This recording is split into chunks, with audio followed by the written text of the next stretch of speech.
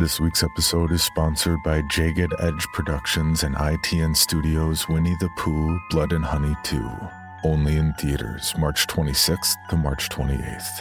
The suspenseful and thrilling sequel to last year's immense hit, Winnie the Pooh, Blood and Honey, amplifies the gore factor with 10 times the number of kills to put fans both new and old at the edge of their seats.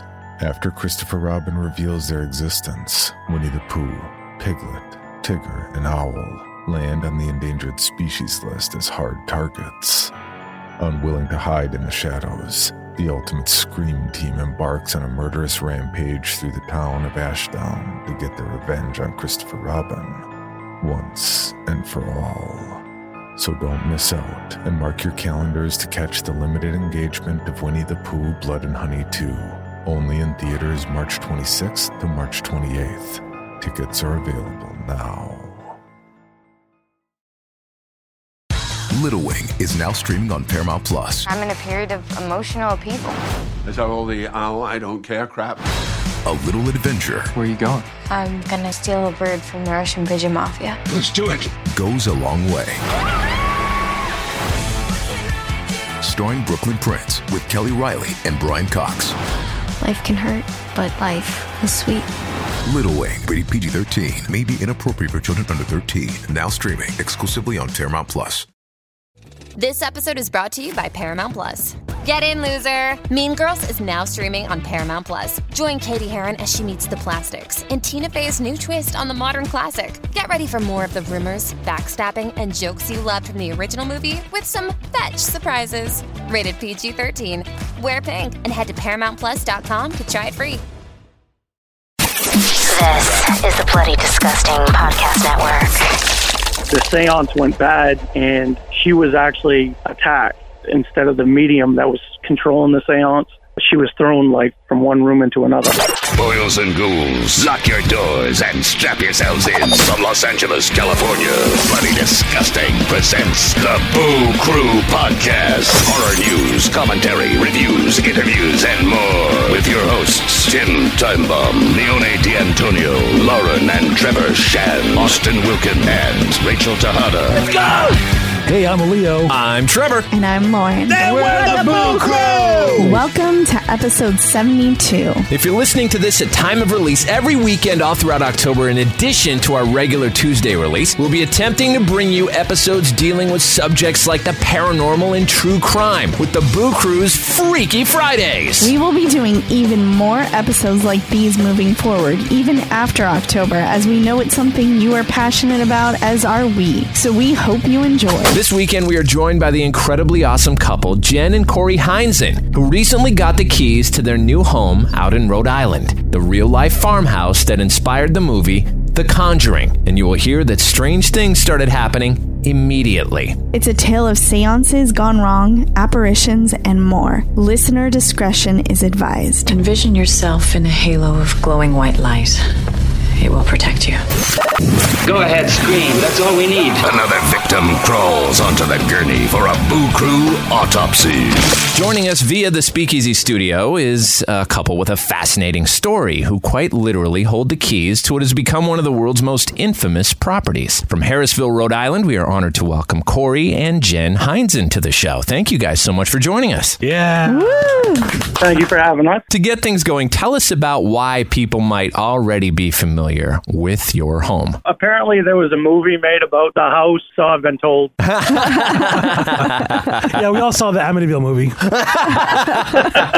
It's obviously referring to 2013 James Wan's film The Conjuring that has now spawned like an 8-film franchise and more movies still on the way. So let's go briefly over your backgrounds. Just retired from the military back in 2013. I've actually been pursuing the paranormal ever since. Because while I was in the service, I really don't have any time off to do anything like this. So luckily, my wife was all about getting me out of the house still. Would that be something the two of you started doing together? He does it a whole lot more than I do. We have some local places close to us that I've investigated with him before, and I've traveled a few times, but not as far as he has. What can you tell us about the haunted history of the home itself that you guys now have? All right. First and foremost, Bathsheba has nothing to do with this house. Really? Okay. As much as the storyline and everything that's cool about it, she had nothing.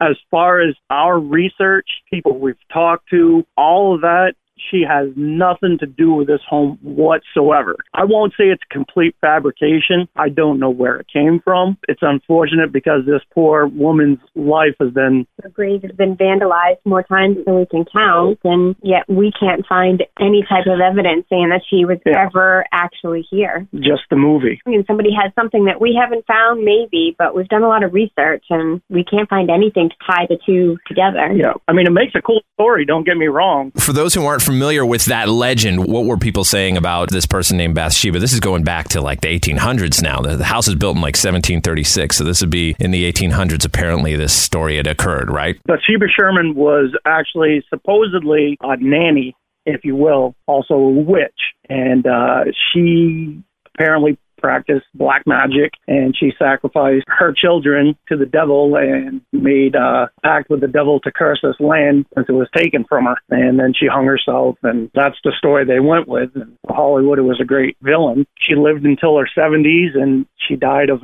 I believe it was a stroke, if I'm not mistaken, at home. Yeah. So again, you guys like went and tried to see if any of this was true, and there's really no proof to back it up. It's just lore at this point. Right. We can't find any evidence of any sort. There's one picture that's floating around on a lot of websites with says it's her, and it's not circled in a picture, but we can't find any pictures of her other than that, so there's nothing to even go by to indicate whether that's her or somebody else. So my understanding is you've become friends with Andrea Perron, who was the youngest daughter of the Conjuring family, right? Of the Perron family, correct?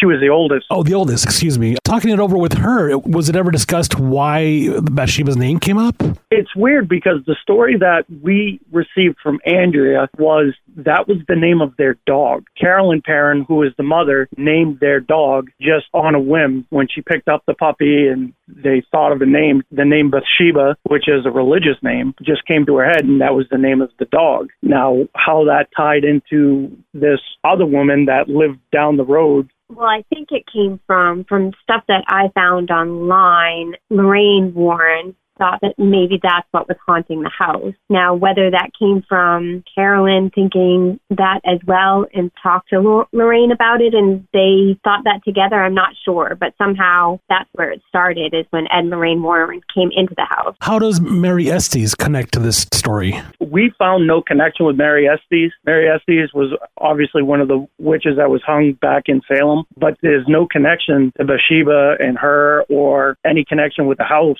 like that we've been able to pull up. Like, we've pulled up deeds and everything like that. We can't find any connection. So it sounds like it was all fictionalized for the movie. A lot of the movie was fictionalized. The ending that actually happened here compared to Hollywood is like very, very different. And I get a lot of that from Andrea's book, though. Yeah, Andrea's books being House of Darkness, House of Light, correct? Yep.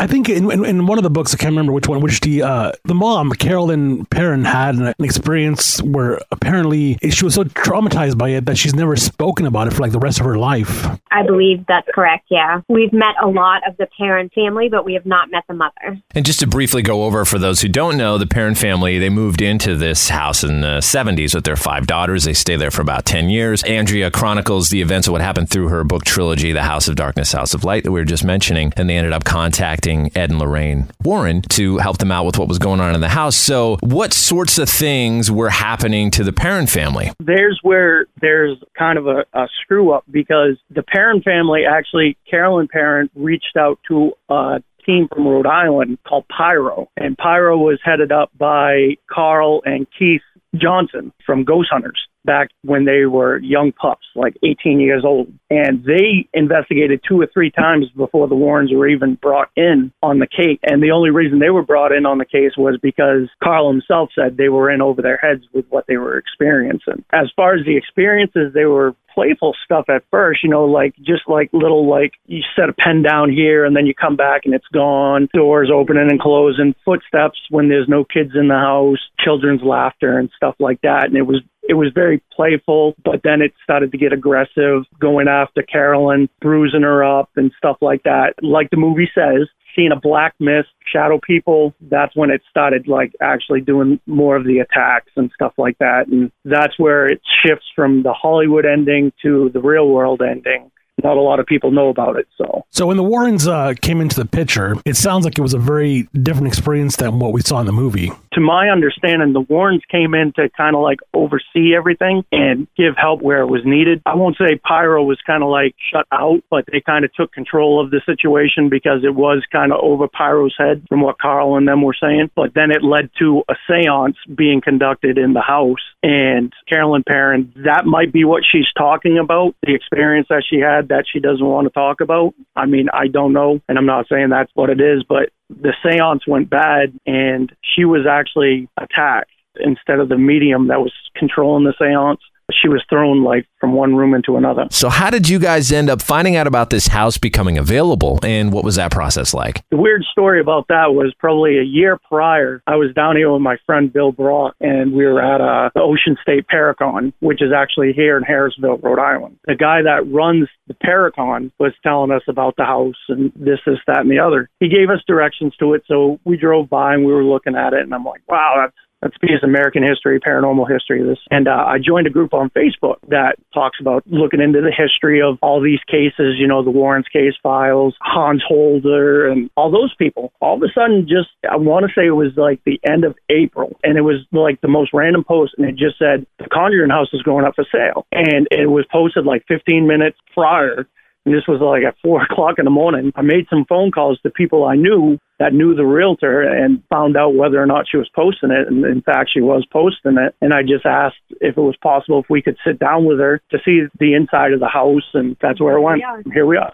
In terms of the realtor, I'm always curious. Obviously, he or she, they know the history of the house, right? Are they believers or skeptics in terms of the experiences there? She never really talked about it, the realtor. First time we came here, the realtor wasn't even here. We met with the owner and she was against it, like talking about stuff like that. And whether that was from her personal experiences, dealing with trespassers and stuff like that, I don't know. We understood what the house was, and that was it. Do you live in a state where things like haunted houses have to be disclosed? I believe there is a stigmatic law here. It's one of those things that if the house was actually used for the purposes of making money off the fact of it being possibly haunted, like it was, like this was on an episode of Ghost Hunters back in 2005. A lot of people didn't realize that, but it wasn't known as a Conjuring house at the time. It was known as the owner's, her last name as the residence.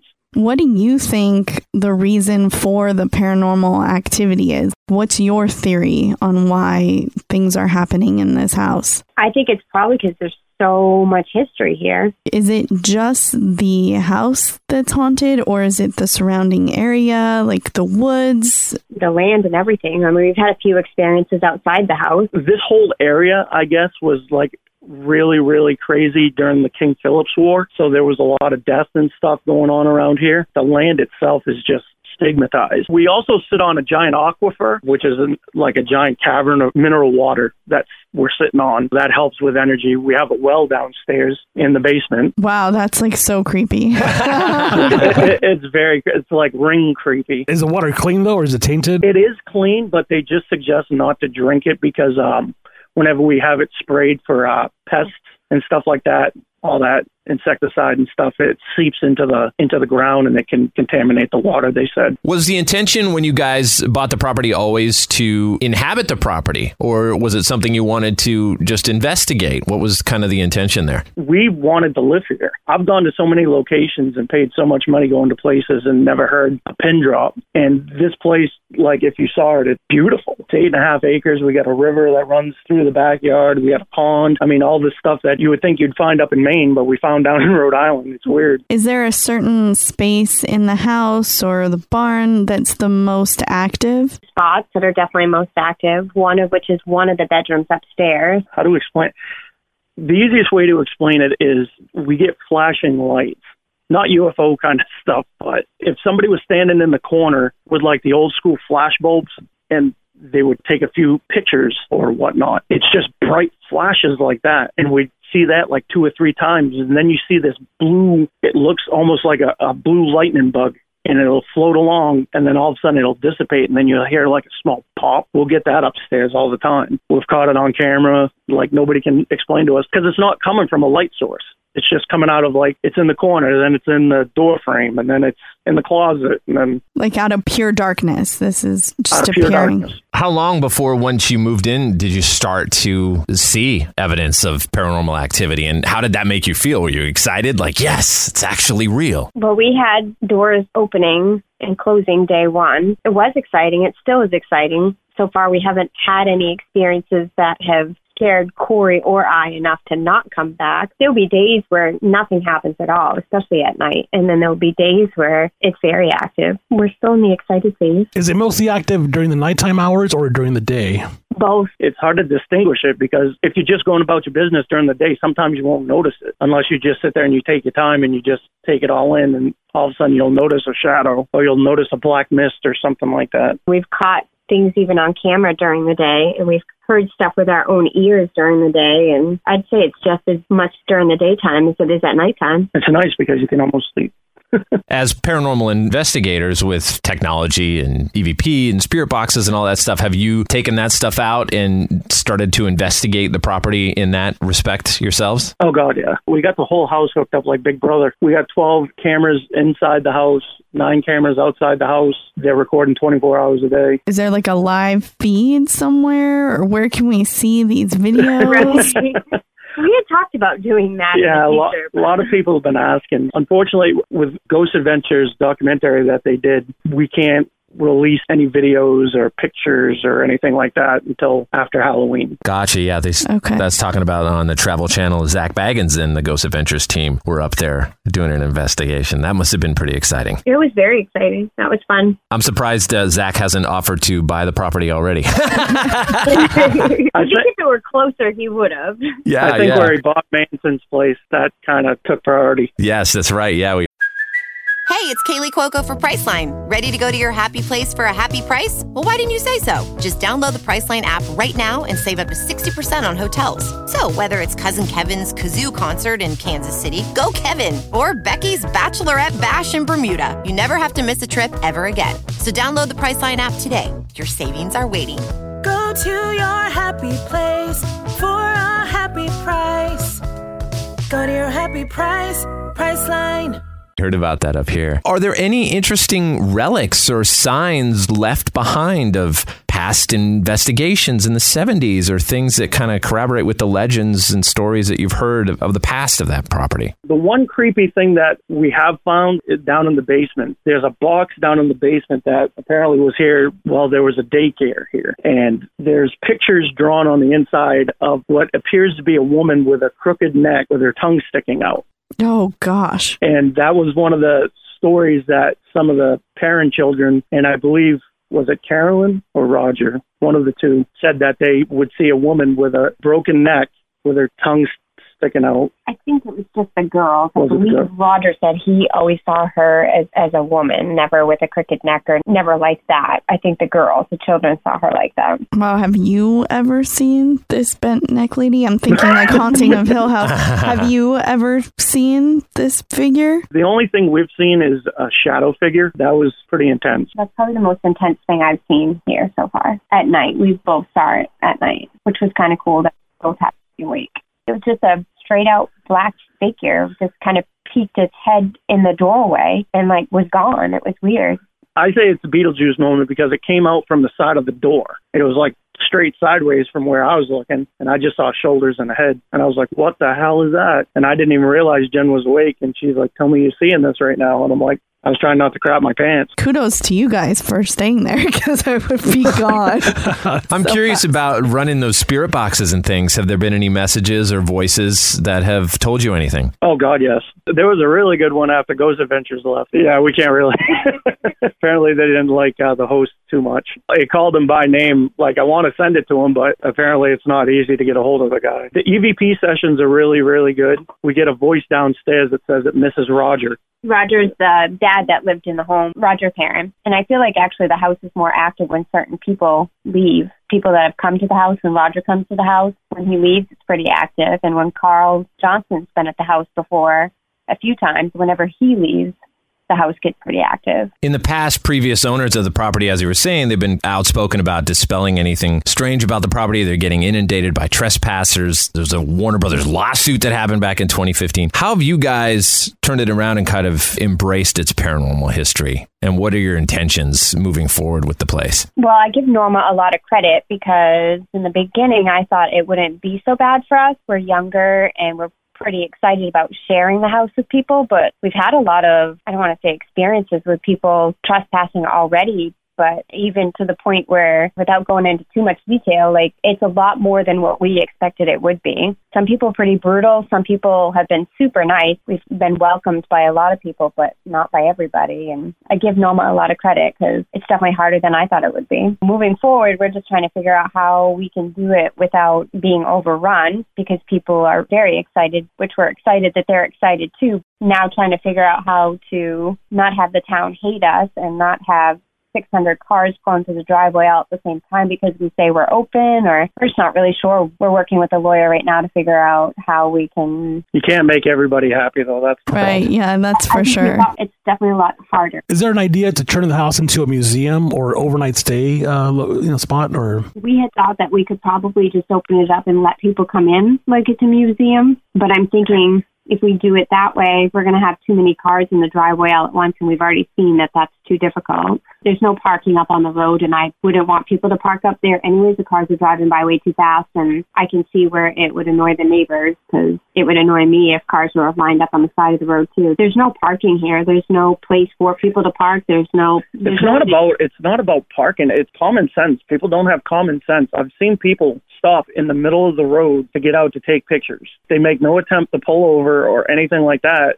I'm like, are you kidding me right now? I'm like, I'm going to watch somebody get smacked by a passing car. Have you guys spoken to Tony Spera and Judy, the daughter of and son-in-law of the Warrens? We've talked to Tony. I haven't met Judy yet. Has there been any interest in having them over to discuss the house or investigate or anything? Not as much that, just more along the lines of trying to locate some information about the house and stuff like that. I don't know what's going on with the case files. Apparently they were there, now they're not there. Somebody bought them. I don't know. Would you ever be open to doing a seance in the house? No, I mean, we're open to... It's done correctly. Yeah, as long as it's done correctly, not just like fly-by-night people that play with Ouija boards and stuff. Have you ever taken out a Ouija board in your home? Yeah, the Ouija board doesn't work as well as we were hoping. There's no difference between a Ouija board and a spirit box, at least in my opinion. A lot of people argue with us about it, and it's like, you're still opening up doorways. A Ouija board, yeah, you're the conduit.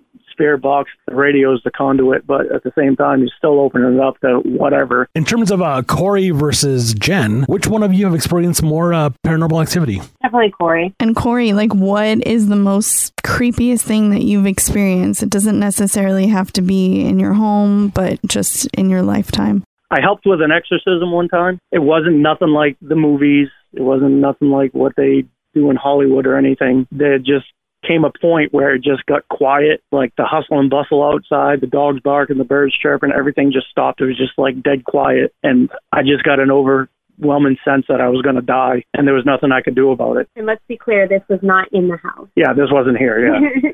I was helping out some friends that actually do that for a living. So make that clear, not people that just like, yeah, I can be an exorcist. No, that's what they do. And was it successful? To my knowledge, it was. I mean, I haven't heard nothing more on that case. Why did these people call for an exorcism? They were experiencing things that even their local priest wouldn't help them with. The couple that we went and helped, they became Catholics, like the whole nine, and this went on for about a year and a half. They were dealing with it until finally, they knew, the church wasn't going to help them. So they reached out to a paranormal team. The paranormal team reached out to my friends. My friends came up from Connecticut all the way up to Maine to conduct this exorcism. Can you describe what you witnessed during this ritual? I never knew that it can pass between people. We were dealing with a boyfriend and a girlfriend. It can willingly jump between the boyfriend and girlfriend at any time. So where the priest was taking care of the boyfriend, we had the girlfriend out in the kitchen talking to her, trying to keep her calm and stuff. And all of a sudden her feet started to swell up, the body starts to retain, I didn't know this. There's no guide to it, but her feet started to swell up. And then she started getting like these weird like excuse me. They seem like scratches, but where the scratches started from, it almost looked like pinholes, scratches. And when you get a scratch from something that's paranormal, it's more of a flash burn. It's not a scratch like where you see like the dog jumps up and scratches you and it's red. It's actually white, and then it's red on the outside. So she started displaying stuff like that, and I brought it up to the psychic, and she's like, okay, we're going to bring her down to the other end of the house and try to get her out of this trance, if you will. So we brought her down there, and I mean, her feet, I thought they were going to explode. They were changing color because they were retaining water. I'm freaking out, trying to keep calm, but at the same time, I'm like, I've never experienced anything like this. So finally, she was like, okay, let's bring her down and we'll start the ritual on her and give the boyfriend some time off. So we stood her up and I was trying to walk her down the hallway. We got to the doorway and she just stopped. And she was like straight-legged, her arms straight out. I mean, she was like maybe 110 pounds soaking wet. And I'm like, all right, come on. Like, I'm gently like pulling on her arms because like she's obviously a frail person. And I'm like, come on. And I'm trying to pull and she's not moving. She, like literally she's not moving. So I'm like, okay, this is stupid. So I pulled her a little bit harder. She still didn't budge. And I'm like, all right, it's kind of embarrassing at this point. I'm a big guy. I'm 260 pounds. I should be able to move this thing. And she's not moving. So I'm like literally like yanking on her without, trying to yank her arms off. And finally the psychic came up beside her and put her hand on her shoulder. And just as she put her hand on her shoulder, you felt her like all loosen up and stuff, and she was able to take that step out into the hallway. Was there any kind of conclusion on what exactly had taken up residence in these people? I don't want to say demonic because that's so cliche, but they were messing with the Ouija board. She was a beautiful young girl. He was a nerdy, dorky kid. And he was like, I will make a deal with the devil if I can keep her happy. Just keep her around. And that's exactly how it went. And it sounded so cliche at the time. And I was like, go figure, they didn't have the Ouija board. They had burnt the Ouija board. So they couldn't close the session properly. So would you be interested in getting involved in helping more exorcisms after doing one yourself? To be honest with you, like, it scared the crap out of me, but at the same time, it's fascinating. And the thing is that there's so many, you talk about, mental illness and stuff like that, and you just never know what you're truly dealing with until you're there. I've been on many cases that people are like, oh, it's demonic, and you go in there and they got more prescriptions than a pharmacy, and it's like, seriously, it's scary. Ghosts don't scare me, people scare me. Right. Yeah. I think I've seen that on a shirt. So Cory, Jen, so now, not just with this case, with this exorcism, but now that you're living in this house, this infamous house, how do you protect yourselves from something that might be out there demonic or some malicious, entity? I don't know. I guess I really don't know how to protect myself. We have lots of friends within the field. My friends back home think it's funny that I have a code word that they ask me to make sure that I'm not possessed. So as long as I know this code word, then they feel like I'm safe enough. But once in a while, they'll text it to me and they tell me I have to delete the text so that I can't go back and read it. But I feel like we have a lot of people that are well within this field that are always watching out for us. So, on one hand, I feel like everything we're doing is under a microscope because they want to make sure that we're okay. But on the other hand, it's a good feeling because we have enough people that are looking out for us I feel like they know what they're doing. So we feel safe. Right. And I think that's probably the most important thing is that there doesn't seem to be that horrible feeling of fear or anything like that. It seems to be more of a positive experience, anything that is happening there, according to the stories and everything. Yeah. Our son, on the other hand, had an experience where he's seen this black mist that we've heard about from Andrea's stories. And it's different than what Cory and I saw, but there's definitely a few people here that have seen a black mist that kind of floats around. He saw that in the middle of the night, and he's 17, and I don't want to say he won't come back, but he doesn't like to spend the night. He's not loving it like he did in the beginning. That definitely scared him. Halloween night, you guys have an event, a televised event, right? That was going to take place in your house? They came and filmed already. I'm not sure. I meant to go back and look on the advertisement that Ghost Adventures did in the beginning because I feel like a lot of people thought it was going to be a live event here, but it won't air until Halloween night, but it definitely won't be a live event. That'd be fun if they'd come back for 2 hours. That'd be kind of cool. But we haven't figured out our plans yet, but we would like to plan something for Halloween night. Cory, thank you so much for your service to our country. And I have one question regarding that. While your time either being deployed or in the military somewhere, did you ever experience anything paranormal anywhere else besides the current location? When I was stationed out in Virginia, we actually used to do battlefield studies of Civil War battlefields. And we stayed out on a battlefield in Fredericksburg. It was either Massaponax or Fredericksburg. I can't remember which one it was. But what we would do is we would bivouac out there, like the whole platoon, and basically kind of like do like a camaraderie thing. Spend the night. Then the next morning we would do a tour with a tour guide, and then we would walk and talk it and see how we would do things differently given our knowledge of the battle and stuff like that, and the lay of the land and stuff with what we have available to us now. Anyways, so probably about 1, 2 o'clock in the morning, we got woken up by like gunfire and screams and cannon fire and stuff like that. There's like 50 guys out there getting woken up by this. And apparently it's just something that happens all the time. And that was like my first real thing that happened, you know, that kind of got me into it because that's when he got hooked. Yeah, the tour guide was like, oh, yeah, it happens all the time. He's like, Gettysburg, Antietam. I was like, what do you mean it happens all the time? That's not normal. Right. You know, that's like waking up. You know, there's no such thing as Santa Claus. And then you go downstairs and there's some fat guy under your tree Christmas Eve. And you're like, what's going on? Awesome, you guys. Well, Cory and Jen, we don't want to take up too much more of your time. And listen, thank you so much for spending this time with us on the phone. It's fascinating stories. Thank you so much. Thank you. Thank you. That was the Boo Crew Podcast, episode 72, and the first episode of our Freaky Fridays all throughout October. Special thanks to our guests, Jen and Cory Heinzen. Be sure to check out when Zach Baggins and the Ghost Adventure crew does an investigation on the Conjuring house with the 2-hour Ghost Adventures Halloween special airing on October 31st. Till next time, it's the Boo Crew saying, see you on the other side. Thanks for listening to another episode of the Boo Crew Podcast. Haunt the Boo Crew at talesfromthebooCrew.com. Tales from the Boo Crew on Facebook and Instagram. Follow us on Twitter at Tales from the Boo. The Boo Crew is Tim Timebomb, Leone D'Antonio, Lauren and Trevor Shand, Austin Wilkin, and Rachel Tejada. The Boo Crew is produced by Lauren Shand, chopped and sliced by Trevor Shand. The Boo Crew is a TSP creation, part of the Bloody Disgusting Podcast Network. Bye.